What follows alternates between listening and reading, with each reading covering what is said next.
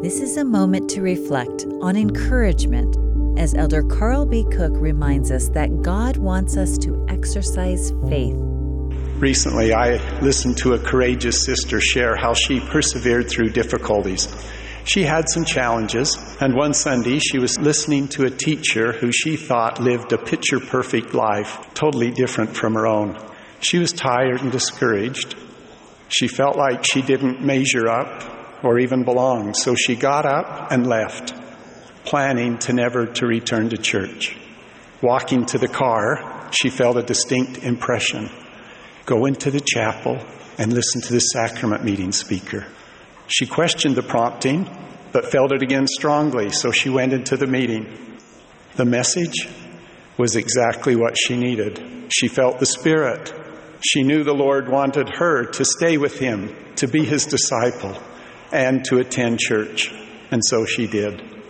Do you know what she was grateful for? That she didn't give up.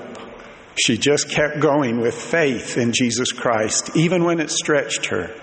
And she and her family are being abundantly blessed as she presses forward.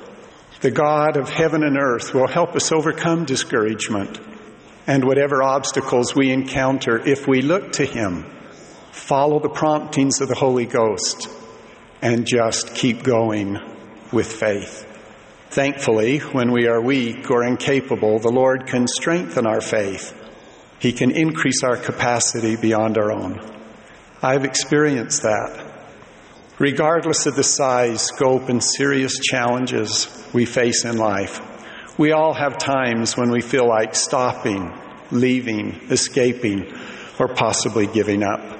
But exercising faith in our Savior Jesus Christ helps us overcome discouragement, no matter what obstacles we encounter.